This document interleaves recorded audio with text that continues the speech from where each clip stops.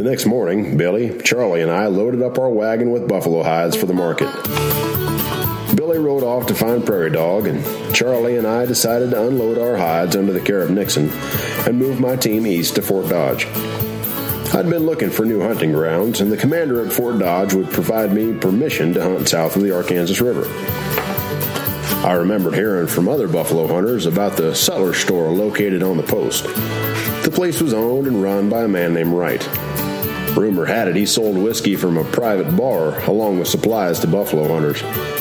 My ambitions at the time were to purchase merchandise and find a little diversion before heading out on my next hunt. We camped out that evening on a river bend near the fort and waited for Billy's return. As luck would have it, Billy found us the next morning.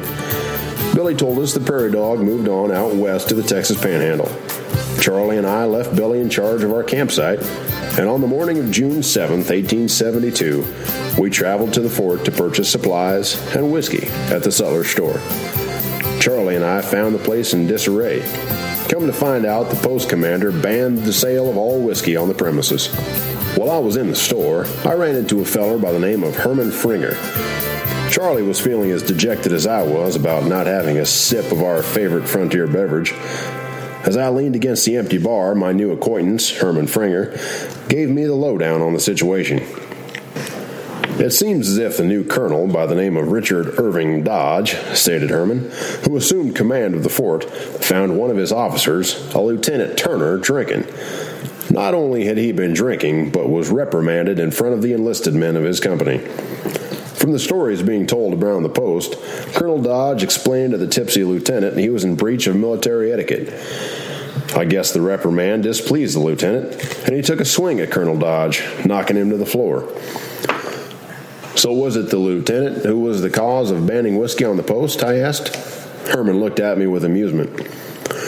Well, Lieutenant Turner may have been the main cause, explained Herman, but not the entire reason for stopping the sale of whiskey. To add to the problems, the assistant post surgeon recently filed a complaint with the new post commander. Dr. Tremaine filed a formal complaint expressing his concern over the amount of whiskey being smuggled through the hospital. Tremaine harshly informed Colonel Dodge, Tremaine must have the support of his commanding officer. From what I understand, the good doctor was in a quandary about the health of the soldiers. Tremaine could not be expected to nurse the soldiers back to health at the present rate of consumption. To make things worse, continued Herman, the complaint from Dr. Tremaine named the proprietor of the Sutler store, Mr. Wright, my boss, as the primary whiskey smuggling culprit.